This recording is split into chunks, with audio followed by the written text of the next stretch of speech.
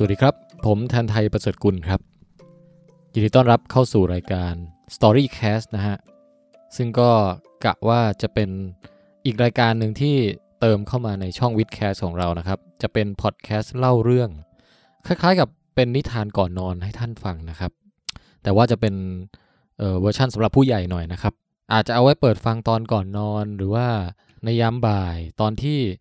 เหม่อลอยจ้องมองไปนอกหน้าต่างในยามฝนตกนะครับอาจจะมีกาแฟสักถ้วยหนึ่งไว้จิบประกอบนะฮะแล้วก็มีแมวนั่งอยู่บนตักสักตัวหนึ่งนะครับหรือถ้าบ้านใครมีเตาผิงนะฮะในตอนกลางคืนหิมะตกเนี่ยก็อาจจะขยับเก้าอี้เข้ามาใกล้ๆเตานะครับแล้วก็นั่งถักนิตติ้งไปด้วยอันนี้ก็แล้วแต่สภาพบ้านของแต่ละคนนะครับแต่ว่ายังไงก็ตามครับบางคนอาจจะตั้งคำถามว่าเฮ้ยทำไมวิดแคสต์มันเริ่มหลุดออกไปจากความเป็นวิทยาศาสตร์เรื่อยๆนะครับอันนี้ก็ต้องขอตอบว่าจริงๆแล้วสปิริตของรายการเรานะครับผูกพันอยู่กับการเล่าเรื่องมาโดยตลอดครับไม่ว่าจะเป็นการเล่าเรื่องความรู้ทางวิทยาศาสตร์เล่าเรื่องการผจญภัยชีวิตส่วนตัวนะฮะหรือแม้แต่เรื่องแต่งต่างๆนะครับเราก็หยิบยกมาเล่าเมื่อก่อนนี่เป็นประจำเลยนะฮะจำได้ไหมครับมีช่วงเวตาลวลตอนนะฮะที่ป๋องแปงไปอ่านนิทานเวตาลมาแล้วก็เอามาเล่าต่อในสไตล์ของตัวเองเป็นช่วงที่ได้รับความนิยมมากนะครับหรือแม้แต่อบันเองนะครับก็มีสกิลในการแต่งเรื่องที่ใช้ได้เลยทีเดียวนะฮะบางทีผมโยนคีย์เวิร์ดไปให้ 2-3 คำเนี่ยครับแล้วอบันก็จะสามารถแต่งเป็นเรื่องราวออกมาได้ยาวแบบมีตัวละครมีไดอะล็อกมีพล็อตหักมุมอะไรเยอะแยะเต็มหมดนะฮะล่าสุดนี้ก็เคยลองอัดเสียงทำเป็นพอดแคสต์ไว้ตอนหนึ่ง Storycast นี่แหละครับเอพิโซด1เป็นเรื่องที่อบันแต่งสดชื่อว่าแอนจะเป็นคนดีนะฮะอันนั้นก็เป็นเรื่องสั้นแนวแฟนตาซีการล้างแค้นแบบสายแบบดาร์กๆนะครับใครที่ชอบแนวนั้นก็ย้อนกลับไปฟังได้วันนี้เนี่ยจะทดลองถ่ายทอดสปิริตของการเล่าเรื่องอีกรูปแบบหนึ่งฮะก็คือว่าผมเนี่ยนะครับแทนไทยประเสริฐกุลเนี่ยนะครับไปอ่านหนังสือมาเล่มหนึ่งฮะหนังสือนี้มีชื่อว่าสวนสัตว์กระดาษนะครับสวนสัตว์กระดาษและเรื่องสั้นอื่นๆก็คือเป็นหนังสือรวมเรื่องสั้นทั้งหมด8เรื่องด้วยกันนะฮะเป็นผลงานเขียนโดยคุณเคนลิวนะครับหรือเคนหลิวไม่แน่ใจนะฮะเคนลิวมีเชื้อสายจีนฮะนักเขียนคนนี้นะครับแล้วก็เป็นเรื่องสั้นแนวไซไฟแฟนตาซีนะครับภาษาอังกฤษชื่อว่า The Paper Menagerie เวอร์ชันแปลไทยนี่พิมพ์โดยสำนักพิมพ์เซานะครับแล้วก็แปลโดยคุณนามปากกาชื่อว่าลมตะวันนะครับ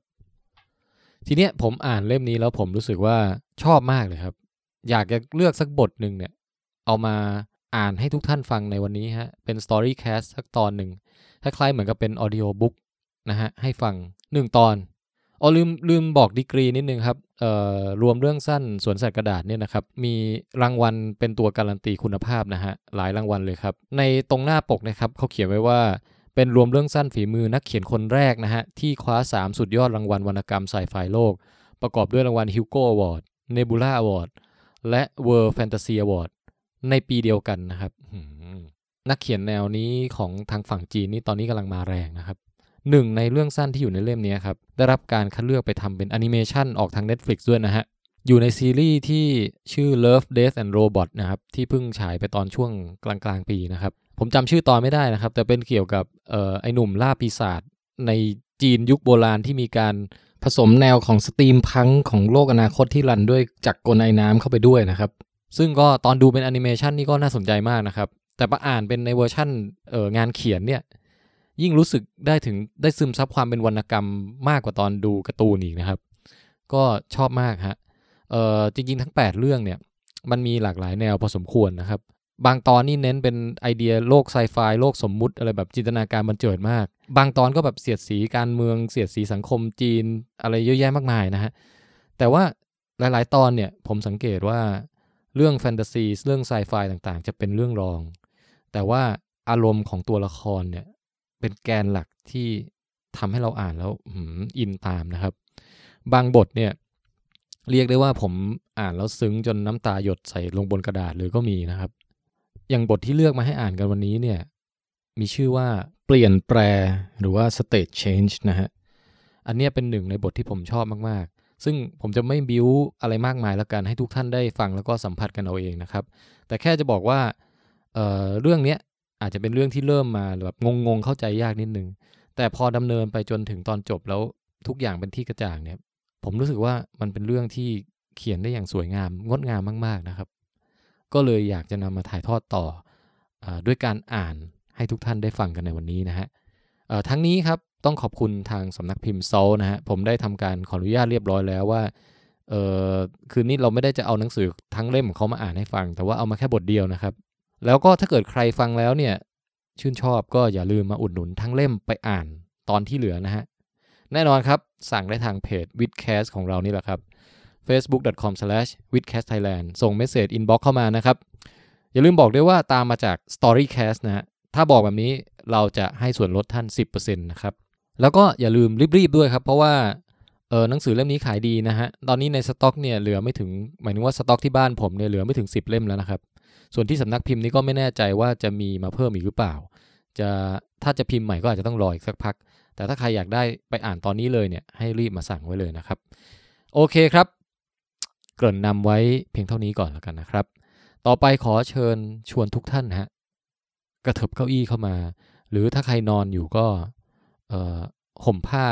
ก่อนหมอนให้ดีนะฮะแล้วไปรับฟังเรื่องสั้นประจำ Storycast ตอนนี้กันได้ณบัดนี้ครับ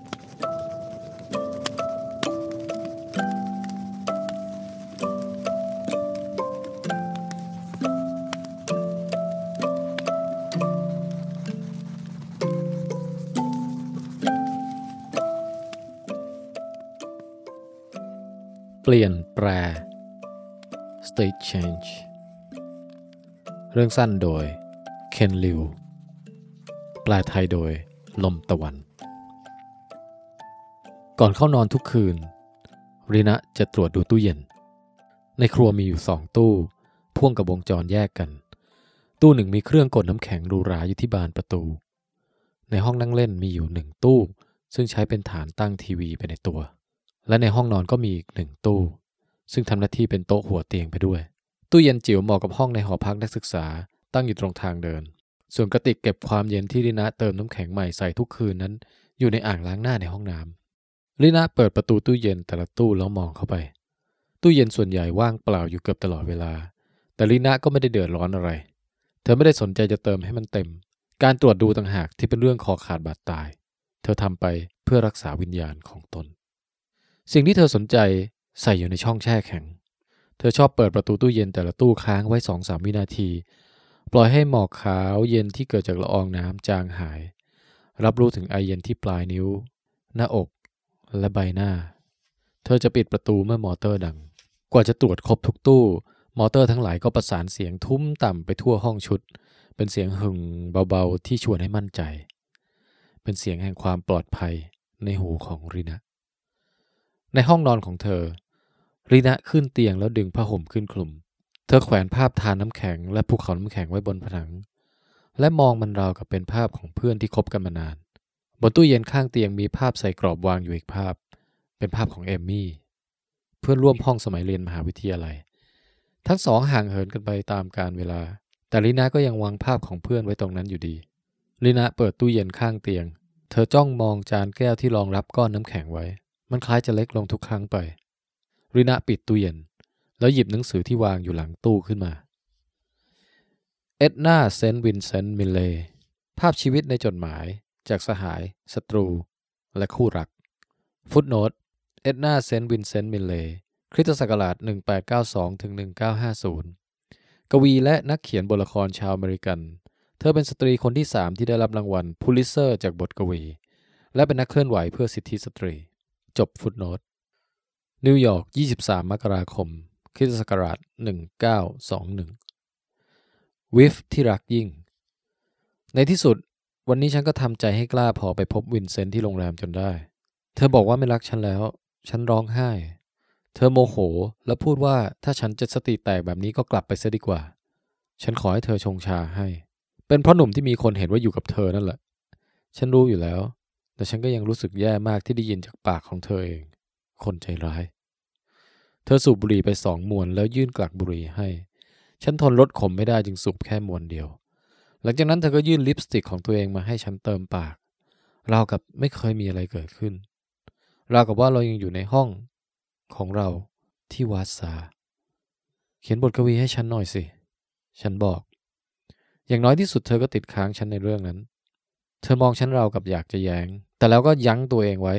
เธอหยิบเทียนของเธอออกมาวางมันลงบนเชิงเทียนที่ฉันทำให้แล้วจุดปลายทั้งสองปลายพร้อมกันเธองดงามที่สุดยามจุดวิญญาณของตัวเองเช่นนี้ใบหน้าเปล่งปลั่งผิวขาวซีดเรืองรองออกมาจากภายในคล้ายตะเกียงกระดาษที่ใกล้จะลุกเป็นไฟเธอเดินพล่านไปทั่วห้องราวกับจะรื้อผนังเสียให้หมดฉันถดขาขึ้นไปนั่งบนเตียงห่มผ้าคลุมไหล่สีแดงเลือดนกของเธอและหลบให้พ้นทางจากนั้นเธอก็นั่งลงที่โต๊ะและเขียนบทกวีทันทีที่เขียนจบเธอก็เป่าเทียนให้ดับแสนตระหนี่หวงเทียนเท่าที่เหลือกลิ่นขี้ผึ้งร้อนๆทำฉันน้ำตาคลอขึ้นมาอีกครั้งเธอคัดสำเนาเก็บไว้แล้วส่งต้นฉบับให้ฉันก่อนนั้นฉันเคยรักเธอจริงๆอีเลนเธอว่าทีนี้ก็ทำตัวเป็นเด็กดีแล้วเลิกยุ่งกับฉันสักทีบทกวีของเธอเริ่มต้นอย่างนี้โอ้จูบไหนจูบที่ใดใครที่จูบเคยไล้รูปล้วนลืมสิ้นทวินหาเคยหนุนแนบเคยแอบอิงโอ้นิจจาเพียงคลับคลาในคืนหนาวเคล้าฝนโปรยวิฟชั่วอึดใจหนึ่งฉันนึกอยากจะฉวยเทียนไขของเธอมาหักครึ่งอยากจะคว้างเศษเทียนนั้นเข้าไปในเตาผิงแล้วหลอมวิญญาณเธอเสียให้สิ้นฉันอยากเห็นเธอดิ้นพล่านอยู่แทบเท้าอ้อนวอนขอให้ฉันไว้ชีวิตแต่สุดท้ายฉันก็เพียงแค่คว้างบทกวีนั่นใส่หน้าเธอแล้วจากมาฉันเดินเรื่อยเปื่อยไปทั่วนิวยอร์กตลอดทั้งวันไม่อาจลืมความงามมันร้ายกาจของเธอได้ลงฉันอยากให้วิญญาณของตัวเองหนักกว่านี้แน่นกว่านี้ให้มีน้ำหนักพอจะรั้งตัวเองไว้ได้ฉันไม่อยากให้วิญญาณของตัวเองเป็นเจ้าขนนกเส้นนี้เลยเจ้าขนห่านบางเบาอัปลักษณ์ที่ซุกอยู่ในกระเป๋าที่ลอยละลิ้วไปตามแรงลมจากเปลวไฟของเอ็ดนาฉันรู้สึกเหมือนเป็นแมลงเม่าตัวหนึ่งลงท้ายอีเลนของเธอรินาวางหนังสือลงได้จุดวิญญาณตัวเองให้ลุกเป็นไฟเธอคิดได้ดึงดูดทั้งชายและหญิงตามใจนึกได้เจอจรัสไม่กลัวเกรงผลลัพธ์ใดๆจะมีอะไรที่เราไม่ยอมสละเพื่อแลกกับชีวิตแบบนั้นด้วยเหรอมินเลเลือกที่จะจุดเทียนของตัวเองทั้งสองปลายและใช้ชีวิตให้โชติช่วงเมื่อเทียนหมดเล่มเธอก็ตายในสภาพที่ป่วยหนักติดยาและเยาว์วัยเกินไปแต่ทุกๆวันตลอดทั้งชีวิตของเธอมีสิทธิ์ตัดสินใจว่าวันนี้เราจะเจอจรัสหรือไม่รีนานึกภาพก้อนน้ำแข็งของตัวเองซุกอยู่ในรังไหมอันมืดมิดเยือกเย็นของช่องแช่แข็งนิ่งไว้เธอคิดลืมซะนี่คือชีวิตของเธอเจ้าสภาพไม่ไกลความตายนี่รีนาปิดไฟเมื่อวิญญาณของรีนาปรากฏขึ้นนั้นพยาบาลผู้มีหน้าที่ดูแลการเกิดซ้ำสองเกือบจะคลาดสายตาจากมันไปเสียแล้วจู่ๆก้อนน้ำแข็งก็ปรากฏขึ้นบนถาดสแตนเลสมันเป็นก้อนน้ำแข็งอย่างที่มักจะกระทบกันอยู่ในแก้วตามงานเลี้ยงแอ่งน้ำเจิ่งนองโดยรอบเหลี่ยมมุมของก้อนน้ำแข็งเริ่มมนลงไม่ชัดเจนตู้เย็นฉุกเฉินถูกเข็นเข้ามาด่วนจีและก้อนน้ำแข็งก็ถูกเก็บเข้าไปผมเสียใจด้วยครับหมอเอ่ยกับแม่ของรีนะผู้ก้มมองใบหน้าสงบพริ้มของลูกสาวแรกเกิดคนเราจะรักษาก้อนน้ำแข็งไม่ให้ละลายได้นานแค่ไหนกันเล่าต่อให้เรามาระวังเพียงไหนก็เถอะและใช่ว่าพวกเขาจะซุกมันไว้ในตู้แช่แข็งที่ไหนสักแห่งแล้วทำเป็นลืมไปได้เสียหน่อยวิญญาณต้องอยู่ใกล้กับร่างเนื้อไม่อย่างนั้นร่างก็จะตายทุกคนในห้องนั้นพากันเงียบกริบบรรยากาศรอบตัวทารกน้อยแสนกระอักกระอ่วนแน่นิ่งเงียบงันถ้อยคำทั้งหลายแข็งค้างอยู่ในลำคอลีนะทำงานอยู่ที่อาคารขนาดใหญ่ในย่านธุรกิจติดกับท่าเรือและเรือยอชต์จอดนิ่งที่เธอไม่เคยได้ขึ้นไปแต่ละชั้นจะมีห้องทำงานเรียงรายอยู่2 ฝากห้องฝั่งที่มีหน้าต่างหันเข้าหาอ่าวจะใหญ่แล้วก็ตกแต่งดีกว่าอีกฝั่งหนึ่งตรงกลางชั้นเป็นส่วนของโต๊ะทำงานที่มีเพียงข้อกั้นระหว่างกันหนึ่งในนั้นก็คือโต๊ะของรีนะข้างๆเธอมีเครื่องปรินเตอร์อยู่2 ตัวเสียงหึ่งหึ่งของมันฟังคล้ายเสียงหึ่งหึ่งของตู้เย็นนิดหน่อยคนมากมายเดินผ่านโต๊ะของเธอเพื่อจะไปหยิบเอกสารที่สั่งพิมพ์ไว้บางครั้งพวกเขาก็จะหยุดเท้าคิดว่าจะทักทายสาวพูดน้อยที่นั่งอยู่ตรงนั้นคนที่ผิวขาวเผือดผมสีทองซีดและสวมเสื้อสเวตเตอร์เสมอ ไม่มีใครรู้ว่าดวงตาของเธอเป็นสีอะไรเพราะเธอไม่เคยเงยหน้าจากโต๊ะแต่ไอเย็นบางอย่างอวนอยู่รอบกายเธอเป็นความเงียบเปราะบางซึ่งไม่อยากให้สิ่งใดทำลายเสียแม้จะเห็นหน้าเธออยู่ทุกวันคนส่วนใหญ่กลับไม่รู้ชื่อของรินะและเมื่อเวลาผ่านไปการเอ่ยปากถามก็กลายเป็นเรื่องน่าอายในยามที่ความเป็นไปในสำนักงานส่งเสียงจอกแจ๊กและเคลื่อนคล้อยอยู่รอบกายทุกคนล้วนปล่อยเธอไว้ตามลำพังใต้โต๊ะของรินะมีตู้แช่แข็งใบเล็กที่บริษัทติดตั้งไว้เพื่อเธอโดยเฉพาะทุกเช้าเธอจะวิ่งมาที่โต๊ะของตนรูดซิปเปิดกระเป๋าอาหารบุฉนวนค่อยๆดึงถุงซิปบรรจุน้ำแข็งก้อนพิเศษหนึ่งเดียวของเธอออกมาจากกระติกเก็บอุณหภูมิซึ่งอัดน้ำแข็งไว้เต็มแล้วก็ใส่มันเข้าไปในตู้แช่แข็งจากนั้นเธอก็จะถอนใจและนั่งลงบนเก้าอี้รอให้หัวใจเต้นช้าลงงานของคนในห้องเล็กซึ่งหันหลังให้อ่าวคือการใช้คอมพิวเตอร์ค้นหาคำตอบให้คนที่อยู่ในห้องซึ่งหันหน้าเข้าหาอ่าวงานของลีนะคือการรวบรวมคำตอบเหล่านั้นเลือกแบบอักษรที่เหมาะสมเพื่อบีบมันลงในตำแหน่งที่เหมาะสมบนกระดาษที่เหมาะสมแล้วส่งกลับไปให้คนในห้องทำงานฝั่งติดอ่าวบางครั้งคนในห้องเล็กก็ยุ่งซะจนต้องใช้วิธีอัดคำตอบลงในเทปลีนะจะเป็นคนพิมพ์คำตอบเหล่านั้นลงบนกระดาษลีนะกินมื้อเที่ยงที่โต๊ะของตัวเองแม้คนเราจะอยู่ห่างวิญญาณของตนได้ระยะหนึ่งโดยไม่เจ็บป่วยอะไร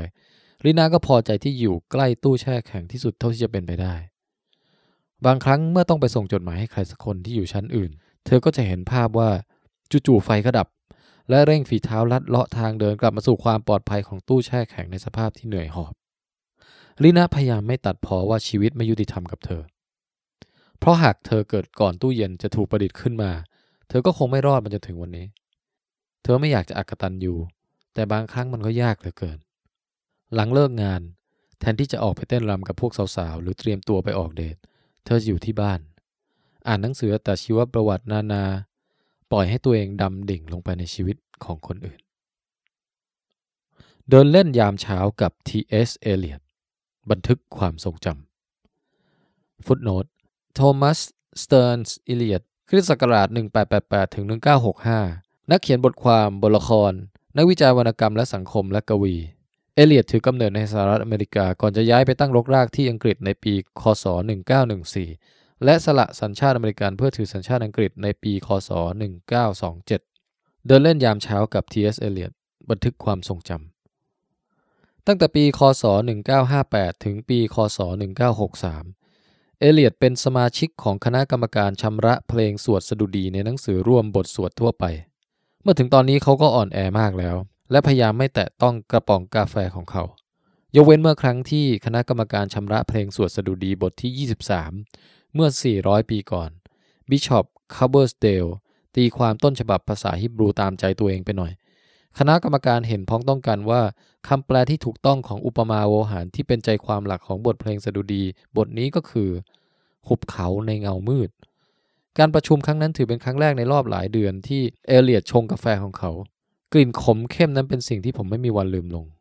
เอเลียตจิบกาแฟ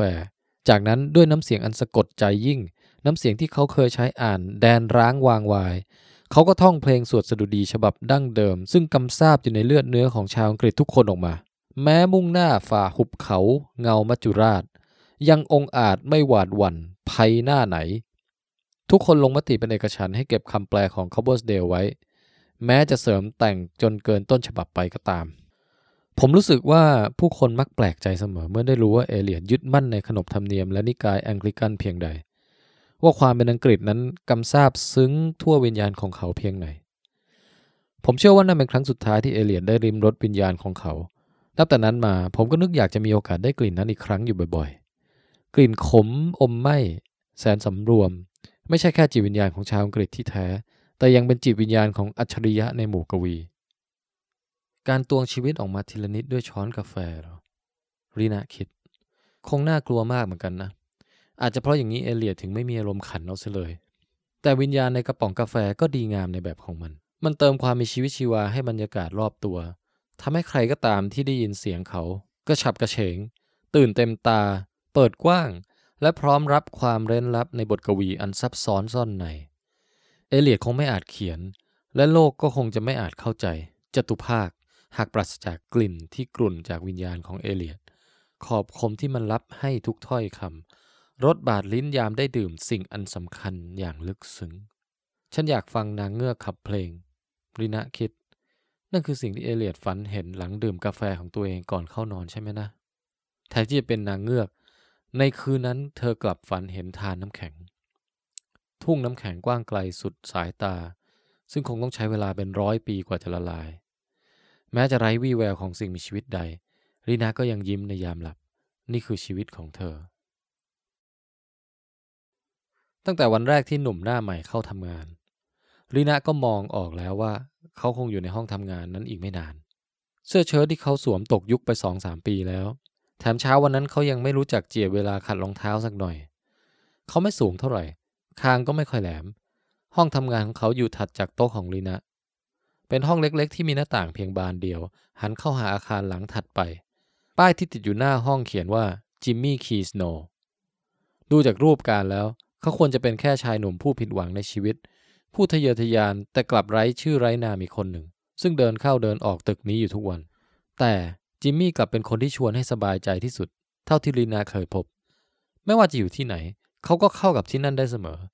เขาไม่ใช่คนเสียงดังพูดก็ไม่เร็วแต่วงสนทนาและผู้คนกลับพากันเปิดรับเขา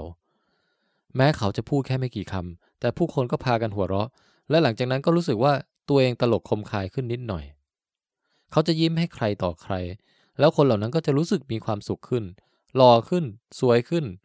เขาเดินเข้าออกจากห้องทำงานตลอดทั้งเช้าดูตั้งอกตั้งใจแต่ในขณะเดียวกันก็ผ่อนคลายพอจะแวะคุยกับคนโน้นคนนี้เมื่อเขากลับออกไปประตูห้องทั้งหลายถูกเปิดค้างไว้และเจ้าของห้องก็ไม่นึกอยากจะปิดประตูลีนาเห็นสาวโต๊ะข้างๆจัดเสื้อผ้าหน้าผมใหม่เมื่อได้ยินเสียงจิมมี่แว่วมาจากทางเดินแค่นึกภาพว่าชีวิตในออฟฟิศก่อนจะมีจิมมี่เป็นอย่างไรก็กลายเป็นเรื่องยากเสียแล้วลีนารู้ว่าคนหนุ่มอย่างนั้นอยู่ในห้องทำงานเล็กๆที่มีหน้าต่างเพียงบานเดียวหันเข้าหาตรอกได้ไม่นานหรอกคนอย่างเขาจะย้ายไปอยู่ในห้องทำงานที่หันเข้าหาอ่าวหรืออาจจะขยับขึ้นไปอยู่บนชั้นบนด้วยซ้ำเธอคิดว่าวิญญาณของเขาคงเป็นช้อนเงินสักคันทั้งวาวับและเป็นที่ปรารถนาได้โดยไม่ต้องเหนื่อยยากอะไรเลยวีรกรรมของโจนออฟอาร์คในยามค่ำคืนเหล่าทหารและโจรนอนพักกลางดินร่วมกันเมื่อโจรถอดกรอกของนางออกพวกเราก็ได้เห็นทรวงอกซึ่งงดงามนักแต่นางกลับไม่เคยปลุกกำนัดในตัวข้าขึ้นสักคราวโจรจะบันดาลโทสะหากทหารนายใดสบถต่อหน้านางหรือเอ่ยถึงกามสุขต่างๆนางจะคว้าดาบขับไล่สตรีที่คอยติดตามเพื่อบำเรอขบวนทหารเว้นแต่จะมีทหารนายใดสัญญาว่าจะสมรสกับหญิงนั้นความผุดผ่องของโจรมาจากวิญญาณซึ่งนางพกติดตัวเสมอไม่ว่าจะในยามควบม้าเข้าสู่สนามรบหรือเอนกายเตรียมพักผ่อนมันคือกิ่งของต้นบีชห่างจากดอมเรมีเมืองบ้านเกิดของนางไปไม่ไกลมีต้นบีชชราที่ผู้คนเรียกว่าต้นไม้ของท่านหญิงขึ้นอยู่ข้างตาน้ำวิญญาณของนางมาจากต้นไม้ต้นนั้นเพราะกิ่งบีชของนางโชยกลิ่นที่ผู้คนซึ่งรู้จักนางตั้งแต่วัยเยาว์ต่างสาบานว่าเป็นกลิ่นเดียวกับที่โชยมาจากตาน้ำข้างต้นไม้ของท่านหญิงที่ว่าผู้ใดก็ตามที่เข้าใกล้โจรด้วยจิตอันโสมมจะถูกวิญญาณของนางดับไฟโลกีนั้นทันทีนางจึงยังบริสุทธิ์ผุดผ่องข้าขอสาบานว่าเป็นจริงเช่นนั้นแม้บางคราวนางจะเปลือยเปล่าไม่ต่างกับทหารนายอื่นๆก็ตามจบบันทึกวีรกรรมโจนออฟอาร์คสวัสดีครับจิมมี่ทักคุณชื่ออะไรโจนลีน่าตอบหน้าเธอแดงก่ำแล้ววางหนังสือลงคือฉันจะตอบว่าลีน่าค่ะแทนที่จะมองเขาเธอกลับก้มลงมองสลัดบนโต๊ะซึ่งเพิ่งกินไปครึ่งหนึ่งลีน่าสงสัยว่ามีเศษอะไรติดอยู่ที่มุมปากหรือเปล่าเธอคิดจะใช้กระดาษเช็ดปากแต่คิดว่ามันก็จะยิ่งสะดุดตาจนเกินไปรู้ไหมครับเมื่อเช้าผมไล่ถามคนไปทั้งออฟฟิศเลยนะแต่ก็ไม่มีใครบอกผมได้สักคนว่าคุณน่ะชื่ออะไรแม้ลีน่าจะรู้ตัวอยู่แล้วเธอก็ยังอดเศร้านิดหน่อยไม่ได้ราวกับเธอเพิ่งทำให้เขาผิดหวังเธอจึงยักไหล่ทีนี้ผมก็ได้รู้เรื่องที่คนแถวนี้ไม่รู้กันแล้วจิมมี่พูดราวกับเธอเพิ่งแพร่งพรายความลับอันแสนวิเศษให้เขาฟังในที่สุดพวกเขาก็ปรับแอร์ลงแล้วเหรอลีน่าคิดรู้สึกว่าอากาศจะไม่เย็นเท่าเดิมเธอคิดจะถอดเสื้อสเวตเตอร์ออกจิมมี่คะสาวโต๊ะข้างๆร้องเรียกมาทางนี้หน่อยสิฉันจะให้คุณดูรูปภาพที่เล่าให้คุณฟังโอ้ไว้เจอกันครับจิมมี่เอ่ยแล้วยิ้มให้ที่ลีน่ารู้ก็เพราะเธอเงยหน้าแล้วเงยขึ้นมองใบหน้าที่เธอเพิ่งตระหนักว่าอาจจะหล่อเหลาใช้ได้เลยทีเดียวตำนานของชาวโรมัน ซิเซโร่เกิดมาพร้อมกับก้อนกรวดจึงไม่มีใครคิดว่าเขาจะไปได้ไกลนักซิเซโร่ฝึกการพูดต่อหน้าคนหมู่มากโดยอมก้อนกรวดไว้ในปากบางครั้งเขาก็เกือบสำลักเขาหัดใช้คำง่ายๆและประโยคที่ตรงไปตรงมาเขาหัดเปล่งเสียงให้ชนะก้อนกรวดในปากสื่อความให้กระจ่างพูดจาชัดถ้อยชัดคำแม้ในยามที่ลิ้นไม่เป็นใจเขากลายเป็นนักปาฐกถาผู้ยิ่งใหญ่ที่สุดในยุคของเขาเฮ้ยคุณอ่านหนังสือเยอะจังจิมมี่ทักรินะพยักหน้าจากนั้นจึงยิ้มให้เขาผมไม่เคยเห็นดวงตาสีฟ้าเฉดเดียวกับคุณมาก่อนเลยจิมมี่สบตาเธอตรงๆสีเหมือนทะเลที่อยู่ใต้แผ่นน้ำแข็งเลยเขาพูดด้วยท่าทีธรรมดาเหมือนกำลังเล่าเรื่องวันหยุดพักร้อนให้ฟังหรือไม่ก็เรื่องหนังที่เขาเพิ่งไปดูมาลีนะจึงรู้ว่าเขาจริงใจและเธอก็รู้สึกราวกับเพิ่งแพร่งพรายความลับออกไปอีกข้อหนึ่งเป็นความลับที่เธอไม่รู้ด้วยซ้ำว่าเก็บซ่อนไว้เธอและเขาต่างเงียบไปปกติแล้วสภาพเช่นนี้จะน่ากระอักกระอ่วนแต่จิมมี่กลับแค่ยืนพิงผนังกั้นโต๊ะทำงานและชื่นชมกองหนังสือบนโต๊ะของเธอเขาปรับตัวให้เข้าหาความเงียบผ่อนคลายไปกับมันรินะจึงยินดีที่จะปล่อยให้ความเงียบทอดยาวออกไปคาทาลัสจิมมี่เอ่ยแล้วหยิบหนังสือเล่มหนึ่งขึ้นมาคุณชอบบทกวีบทไหนที่สุดรินะครุ่นคิดจะตอบว่ามาลิ้มลองรสรักให้เริงรื่นก็ดูจะโผงผางเกินไปแต่ครั้นจะตอบว่าหากโฉมงามเอ่ยถามถึงยามจูบก็ดูจะยั่วเย้าจนเกินไปเธอกลัดกลุ้มคิดหาคำตอบเขารอฟังไม่ได้เร่งรัดรินาตัดสินใจไม่ได้เธอตั้งท่าจะพูดอะไรสักอย่างอะไรก็ได้แต่กลับไม่มีคำใดเล็ดลอดออกมาก้อนกรวดจุกอยู่ในลำคอเธอก้อนกรวดที่เย็นเยียบเหมือนน้ำแข็งรินาโกรธตัวเองเธอต้องดูงี่เง่ามากแน่ๆเลยในสายตาเขาโทษทีนะจิมมี่ว่าสตีฟกวักมือเรียกผมให้ไปที่ห้องทำงานเขาน่ะเอาไว้คุยกันต่อนะเอมี่เป็นเพื่อนร่วมห้องของรินาสมัยเรียนมหาวิทยาลัยและเป็นคนเพียงคนเดียวที่รินาเคยนึกสงสารวิญญาณของเอมี่คือบุหรี่กล่องหนึ่งแต่เอมี่ไม่ได้ทำตัวเหมือนคนที่ต้องการให้ใครมาสงสารกว่าทั้งสองจะได้รู้จักกันเอมี่ก็เหลือบุหรี่แค่ไม่ถึงครึ่งกล่องแล้วที่เหลือหายไปไหนหมดน่ะลีน่าตกใจมากเธอนึกภาพตัวเองไม่แยแสกับชีวิตขนาดนั้นไม่ออกเลยเอมี่อยากให้ลีน่าออกไปเที่ยวกลางคืนกับเธอไปเต้นรำไปดื่มไปเจอหนุ่มๆลีน่าเอาแต่ปฏิเสธทำเพื่อฉันละกันเอมี่ว่าเธอสงสารฉันใช่ไหมล่ะงั้นฉันขอให้เธอมากับฉันแค่ครั้งเดียวก็พอเอมี่พาเธอไปที่บาร์แห่งหนึ่งลีน่ากอดกระติกเก็บความเย็นไปตลอดทางเอมี่แงะมันออกมาจากมือเธอหยิบก้อนน้ำแข็งของลีน่าย่อนใส่แก้วช็อตและบอกให้บาร์เทนเดอร์แช่มันไว้ในตู้แช่แข็งหนุ่มๆแวะเวียนกันมาจีบสองสาวลีน่าเมินใส่ทุกคนเธอกลัวจับใจได้แต่จ้องตู้แช่แข็งไม่วางตาช่วยทำท่าสนุกหน่อยได้ไหมเอมี่ว่าเมื่อหนุ่มคนใหม่เดินเข้ามาเอมี่ก็หยิบบุหรี่ของเธอมามวนหนึ่งเห็นนี่ไหมเธอพูดกับหนุ่มคนนั้นดวงตาวาววับด้วยแสงเรืองจากไฟนีออนที่เคาน์เตอร์ด้านหลังฉันจะเริ่มสูบมันเดี๋ยวนี้ถ้านายทำให้เพื่อนฉันที่อยู่ตรงนั้นหัวเราะออกมาได้ก่อนฉันสูบหมดมวนคืนนี้ฉันจะกลับไปกับนายเอาเป็นว่าพวกคุณกลับไปกับผมทั้งคู่เลยได้ไหมล่ะอ้าวได้สิเอมี่ว่าทำไมจะไม่ล่ะแต่รีบลงมือเข้าเถอะเธอจุดไฟแช็กแล้วอัดบุหรี่เข้าเต็มปอดจากนั้นจึงแหงนหน้าพ่นควันขึ้นไปในอากาศฉันมีชีวิตอยู่เพื่อสิ่งนี้เอมี่กระซิบกับลีนะรูม่านตาขยายไม่ได้จับจ้องไปที่ใดชีวิตนั้นคือการทดลองควันลอยออกมาจากรูจมูกของเธอทำให้ลีนะไอลีนะจ้องหน้าเอมี่ก่อนจะหันไปประจันหน้ากับหนุ่มคนนั้นเธอรู้สึกมึนๆนิดหน่อยจมูกเบี้ยวๆบนใบหน้าของชายหนุ่มดูตลกและเศร้าในขณะเดียวกันวิญญาณของเอมี่นั้นคล้ายจะแพร่เชื้อได้ฉันอิจฉาเธอนะเอมี่พูดกับลีนะในเช้าวันรุ่งขึ้นเสียงหัวเราะของเธอเซ็กซี่มากเลยลีนะยิ้มไม่ได้ยินคำพูดนั้น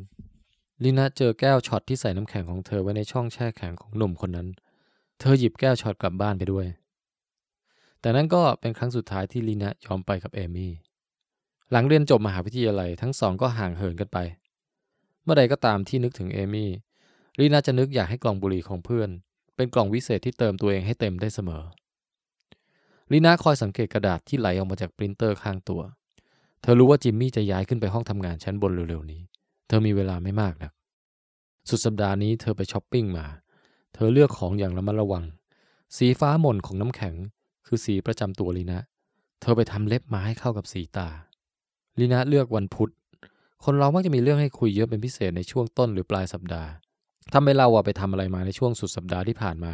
ก็เล่าว่าจะทำอะไรในช่วงสุดสัปดาห์ที่จะมาถึงแต่วันพุธนั้นไม่ค่อยมีเรื่องให้คุยเท่าไหร่ลีน่าพกแก้วช็อตมาด้วยทั้งเพื่อนำโชคและเพราะแก้วนั้นแช่ให้เย็นได้ง่ายเธอลงมือหลังพักเที่ยงช่วงบ่ายยังมีงานต้องทำอีกมากและเสียงพูดคุยก็มักจะซาลงเธอเปิดประตูตู้แช่แข็งหยิบแก้วช็อตที่แช่จนเย็นเฉียบและถุงซิปที่บรรจุน้ำแข็งของเธอออกมาเธอหยิบน้ำแข็งออกจากถุงและใส่ลงไปในแก้วช็อตหยดน้ำก่อตัวที่ข้างแก้วในทันทีเธอถอดเสื้อสเวตเตอร์หยิบแก้วขึ้นมาแล้วเดินไปทั่วออฟฟิศเธอเดินไปทุกที่ที่มีคนจับกลุ่มกันทั้งโถงทางเดินข้างปรินเตอร์ใกล้เครื่องชงกาแฟทันทีที่เธอเข้าใกล้ผู้คนจะรู้สึกหนาวเยือกและบทสนทนาก็จะขาดช่วงมุกตลกฟังดูแป๊กและงี่เง่าการถกเถียงทั้งหลายยุติลงจู่ๆคนก็นึกขึ้นได้ว่ายังมีงานต้องทำอีกมากและคิดหาข้ออ้างเพื่อปลีกตัวประตูห้องทำงานปิดลงเมื่อเธอเดินผ่านเธอเดินไปเรื่อยๆจนโถงทางเดินทั้งหลายเงียบกริบและห้องเดียวที่ประตูยังเปิดอยู่ก็คือห้องของจิมมี่เธอก้มลงมองแก้วแอ่งน้ำน้อยๆเจิ่งนองก้นแก้วแล้วอีกไม่ช้าน้ำแข็งก็จะลอยยังพอมีเวลาถ้าเธอเร่งมือหน่อยจูบเสียก่อนฉันจะเลือนหายเธอวางแก้วช็อตไว้หน้าประตูห้องของจิมมี่ฉันไม่ใช่โจนออฟอาร์คเธอก้าวเข้าไปในห้องของจิมมี่แล้วปิดประตูสวัสดีค่ะเธอทักมาตอนนี้เมื่ออยู่กับเขาตามลำพังเธอไม่รู้ว่าควรจะทำอย่างไรสวัสดีเขาทักตอบวันนี้เงียบจังเนาะเกิดอะไรขึ้นเหรอครับ Sitecum atlularis bonum attica magnum canum non sine candida puella เธอเอ่ยจัดสำรับกับแกล้มอย่าให้ขาดอีกนงครานงามพิราชอย่าให้หายนั่นแหละค่ะบทโปรดของฉันเธอรู้สึกเขินอายแต่อบอุ่นไม่มีน้ำหนักใดถ่วงที่ปลายลิ้นไม่มีก้อนกรวดใดจุกอยู่ในลำคอวิญญาณของเธออยู่นอกประตูบานนั้นแต่เธอกลับไม่กังวลสักนิดเธอไม่ได้นับเวลาถอยหลังแก้วช็อตที่บรรจุชีวิตเธอไว้อยู่ในสถานที่อื่นช่วงเวลาอื่น Etueno et sale et omnibus cacinis เขาต่อบทกวีจนจบเสียงหัวเราะเริงรื่นอย่าให้คลายสุรารายเกลือชูรสอย่าให้ลืมเธอเห็นขวดเกลือวางอยู่บนโต๊ะของเขาเกลือทำให้อาหารที่จืดที่สุดกลับมีรสชาติเกลือเหมือนมุกตลกและเสียงหัวเราะในวงสนทนาเกลือทำให้สิ่งอันสามัญกลายเป็นสิ่งพิเศษเกลือทำให้สิ่งอันเรียบง่ายงดงามเกลือคือวิญญาณของเขาและเกลือก็ทำให้น้ำแข็งตัวได้ยากขึ้นลีน่าหัวเราะออกมาเธอปลดกระดุมเสื้อเขาตั้งท่าจะลุกขึ้นห้ามเธอสายหน้าแล้วยิ้มให้เขาฉันไม่มีเทียนไขให้จุดทั้งสองปลายฉันจะไม่ตวงชีวิตด้วยช้อนกาแฟฉันไม่มีตาน้ำให้ดับความปรารถนาเพราะฉันทิ้งสภาพไม่ไกลความตายที่ถูกแช่แข็งไปแล้วสิ่งที่มีอยู่ในตอนนี้คือชีวิตของฉันชีวิตนั้นคือการทดลองเธอว่าเธอสลัดเสื้อออกแล้วปลดกระโปรงเขาเห็นสิ่งที่เธอเพิ่งซื้อมาเมื่อสุดสัปดาห์ที่แล้วสีฟ้าหม่นของน้ำแข็งคือสีประจำตัวลีน่าเธอจำได้ว่าตัวเองหัวเราะและจำได้ว่าเขาหัวเราะตอบเธอตั้งใจจดจำทุกสัมผัสทุกลมหายใจที่กระชั้นถี่แต่สิ่งที่เธอไม่อยากจำคือเวลาเสียงจอกแจ๊กของผู้คนด้านนอกดังขึ้นแต่แล้วก็ค่อยๆเบาลงทั้งสองลังอยู่ในห้องทำงานของเขาโอ้จูบไหนจูบที่ใดใครที่จูบเธอคิดและเพิ่งรู้สึกตัวว่าภายนอกกลับมาเงียบสนิทอีกครั้งแล้วแสงอาทิตย์ที่สาดเข้ามาในห้องเจือสีแดงเธอลุกขึ้นพลาดจากการกุมของเขาสวมเสื้อตามด้วยกระโปรงเธอเปิดประตูแล้วหยิบแก้วช็อตขึ้นมาเธอเพ่งแล้วเพ่งเล่าอย่างร้อนรนเพ่งหาเศษน้ำแข็งขอแค่เกิดจิ๋วๆก็ยังดีเธอจะแช่แข็งมันไว้และหล่อเลี้ยงชีวิตที่เหลือด้วยความทรงจำวันนี้วันเดียวที่เธอได้มีชีวิตแต่ในแก้วกลับมีเพียงน้ำบริสุทธิ์ใสกระจ่างเธอรอให้หัวใจหยุดเต้นเธอรอให้ปอดหยุดทำงานเธอเดินกลับไปในห้องของเขาจะได้ตายทั้งที่ยังสบตาเขาน้ำเกลือคงแข็งตัวได้ยากเธอรู้สึกอบอุ่นมีเสน่ห์เปิดกว้างบางสิ่งไหลเข้าไปในซอกมุมที่ว่างเปล่าที่สุดเงียบงันที่สุดเยือกเย็นที่สุดในหัวใจเธอทำให้หูของเธออื้ออึงไปด้วยเสียงคลื่นคำรามลีน่ามีเรื่องจะเล่าให้เขาฟังมากมายจนคงไม่มีเวลาจะอ่านหนังสือเล่มใดอีกแล้ว ลีน่าจ๋าหวังว่าเธอคงสบายดีนะเราไม่ได้เจอกันนานมากแล้วคำถามแรกที่ผุดขึ้นในหัวเธอต้องเป็นว่าตอนนี้ฉันเหลือบุหรี่กี่มวนแน่ๆข่าวดีก็คือฉันเลิกสูบบุหรี่แล้วส่วนข่าวร้ายก็คือบุหรี่มวนสุดท้ายของฉันหมดไปเมื่อ6 เดือนก่อนแต่ก็อย่างที่เห็นฉันยังมีชีวิตอยู่วิญญาณเป็นสิ่งที่ซับซ้อนเลยนะและฉันก็นึกไปว่าตัวเองเข้าใจดีแล้วตลอดทั้งชีวิตฉันคิดว่าชะตาลิขิตให้ฉันบ้าบิ่นให้ฉันเสี่ยงอยู่ทุกวินาทีในชีวิตฉันนึกว่าตัวเองเกิดมาเพื่อสิ่งนั้นมีแต่เวลาแบบนั้นที่ฉันจะรู้สึกมีชีวิตขึ้นมาเมื่อได้จุดวิญญาณของตัวเองและท้าทายให้เรื่องอัศจรรย์บังเกิดขึ้นก่อนเปลวไฟและขี้เถ้าจะลามถึงปลายนิ้วในเวลาแบบนั้นฉันจะตื่นตัวไวต่อทุกแรงสั่นสะเทือนที่หูได้ยินทุกสีสันที่ตามองเห็นชีวิตคือนาฬิกาที่นับถอยหลังเดือนปีระหว่างบุหรี่แต่ละมวนเป็นเพียงการซ้อมใหญ่ก่อนขึ้นแสดงจริงและฉันก็ทำสัญญาไว้แค่20 รอบเท่านั้นฉันเหลือแค่บุหรี่มวนสุดท้ายและฉันก็กลัวจับใจฉันเคยวางแผนไว้จะจากไปอย่างยิ่งใหญ่อย่างอลังการแต่เมื่อถึงเวลาที่ต้องสูบบุหรี่มวนสุดท้ายนั้นฉันก็หมดความกล้าเมื่อเรารู้ตัวว่าต้องตายหลังสูดลมหายใจสุดท้ายเฮือกนั้นจู่ๆมือของเราก็จะสั่นและเราไม่สามารถถือไม้ขีดไฟให้นิ่งหรือใช้นิ้วโป้งจุดไฟแช็กได้ฉันไปเมาที่งานเลี้ยงริมหาดแล้วก็หมดสติไปใครสักคนเกิดเสี้ยนบุหรี่แล้วก็มาค้นกระเป๋าฉันจนเจอบุหรี่มวนสุดท้ายนั่นกว่าฉันจะตื่นก็เหลือเพียงกล่องว่างเปล่าวางอยู่บนพื้นทรายข้างตัวกับปูน้อยอีกตัวหนึ่งที่คลานเข้าไปใช้มันเป็นบ้านก็อย่างที่เล่าฉันยังไม่ตายตลอดทั้งชีวิตฉันนึกว่าวิญญาณของตัวเองอยู่ในบุหรี่เหล่านั้นและไม่เคยนึกถึงกล่องสักนิดฉันไม่เคยสนใจเจ้าเปลือกกระดาษอันเงียบงันที่ห่อหุ้มความว่างเปล่าไว้กล่องเปล่าเป็นบ้านของแมงมุมหลงทางที่เราจะพาไปปล่อยนอกบ้านกล่องเปล่าเป็นที่ใส่เศษสตางค์กระดุมที่ล่วงหลุดเข็มและได้จะไว้ใส่ลิปสติกดินสอเขียนขอบตาและบลัชออนตลับเล็กๆก็พอได้มันเปิดรับทุกสิ่งที่เรานึกอยากจะใส่มันเข้าไปและฉันก็รู้สึกอย่างนั้นเปิดกว้างไร้กังวลปรับตัวง่ายใช่เลยตอนนี้ชีวิตเป็นแค่การทดลองแล้วจริงๆจากนี้มีอะไรให้ฉันทำบ้างก็ทุกสิ่งนั่นแหละแต่กว่าจะมาถึงจุดนี้ได้ฉันต้องสูบบุหรี่ในกล่องนั้นเสียก่อนสิ่งที่เกิดขึ้นกับฉันคือการเปลี่ยนสถานะเมื่อวิญญาณของฉันแปลจากกล่องใส่บุหรี่เป็นกล่องใบหนึ่งฉันก็โตขึ้นฉันคิดว่าควรจะเขียนจดหมายหาเธอเพราะเธอทำให้ฉันนึกถึงตัวเองเธอนึกว่าเข้าใจวิญญาณของตัวเองดีแล้วนึกว่ารู้ดีว่าต้องใช้ชีวิตอย่างไรตอนนั้นฉันคิดว่าเธอเข้าใจผิดแต่ตัวเองก็ยังไม่มีคำตอบที่ถูกแต่ตอนนี้ฉันมีแล้วฉันคิดว่าเธอพร้อมจะเปลี่ยนสถานะแล้วนะเพื่อนเธอเสมอไปเอมี่